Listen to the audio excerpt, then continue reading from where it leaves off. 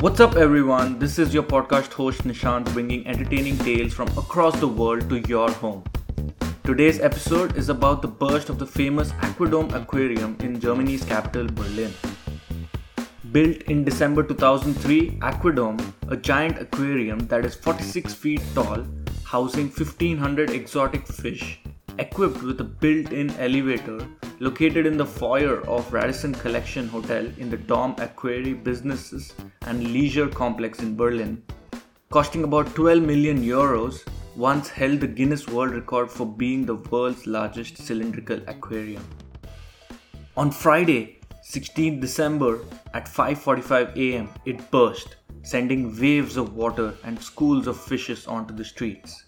A significant number of the aquarium's fish died due to the severe destruction of the acrylic cylinder, power loss, and the leakage of water, along with injuring 2 people by glass splinters.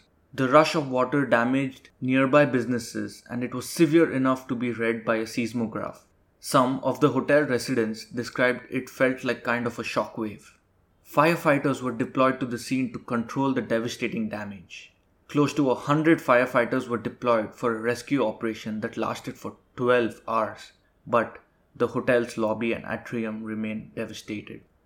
Although the aquarium was refurbished and upgraded in 2020, including draining the water, relocating the fish to a breeding facility, polishing and repairing the cylinder, the reason of the burst is suspected to be the material fatigue, meaning cracks in the material due to the large temperature difference between the water temperature standing at 26 degrees Celsius and the Berlin nighttime temperature standing around -9 degrees Celsius.